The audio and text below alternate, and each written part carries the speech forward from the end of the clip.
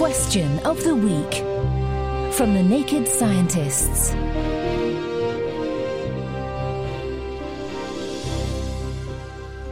Hello, and welcome to Question of the Week with me, Harrison Lewis. For the past few days, I've been pondering over a real brain teaser that's been sent in by David. Hello, Naked Scientists. My question is, how much of the brain is actual memory? I swear I used to be able to remember the answer to this one. I must have forgotten. Luckily, Amy Milton from the University of Cambridge has been on hand to remind me.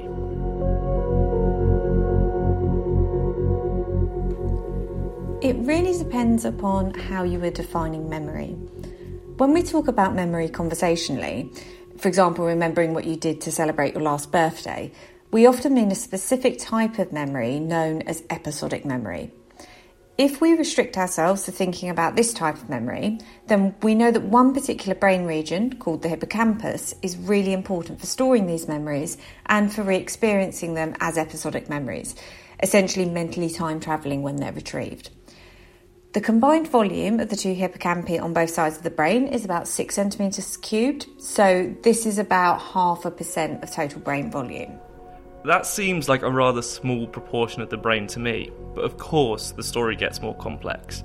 It turns out that episodic memory isn't isolated to one specific area. We know that episodic memory doesn't just rely on the hippocampus. Damage to other brain regions, for example parts of the thalamus, can also lead to problems in storing episodic memories. Also, retrieving episodic memories depends upon many different brain regions, which are needed to work out which memory you want to retrieve, holding it in mind, and checking that it's the right one. When you retrieve a memory, it's also thought that this activates the brain regions that were involved in that experience in the first place. Right, so that includes the visual cortex for what you saw, the auditory cortex for what you heard, language processing regions for what was said. In reality, you instantaneously draw on a lot of different parts of the brain in just the simple act of retrieving that memory.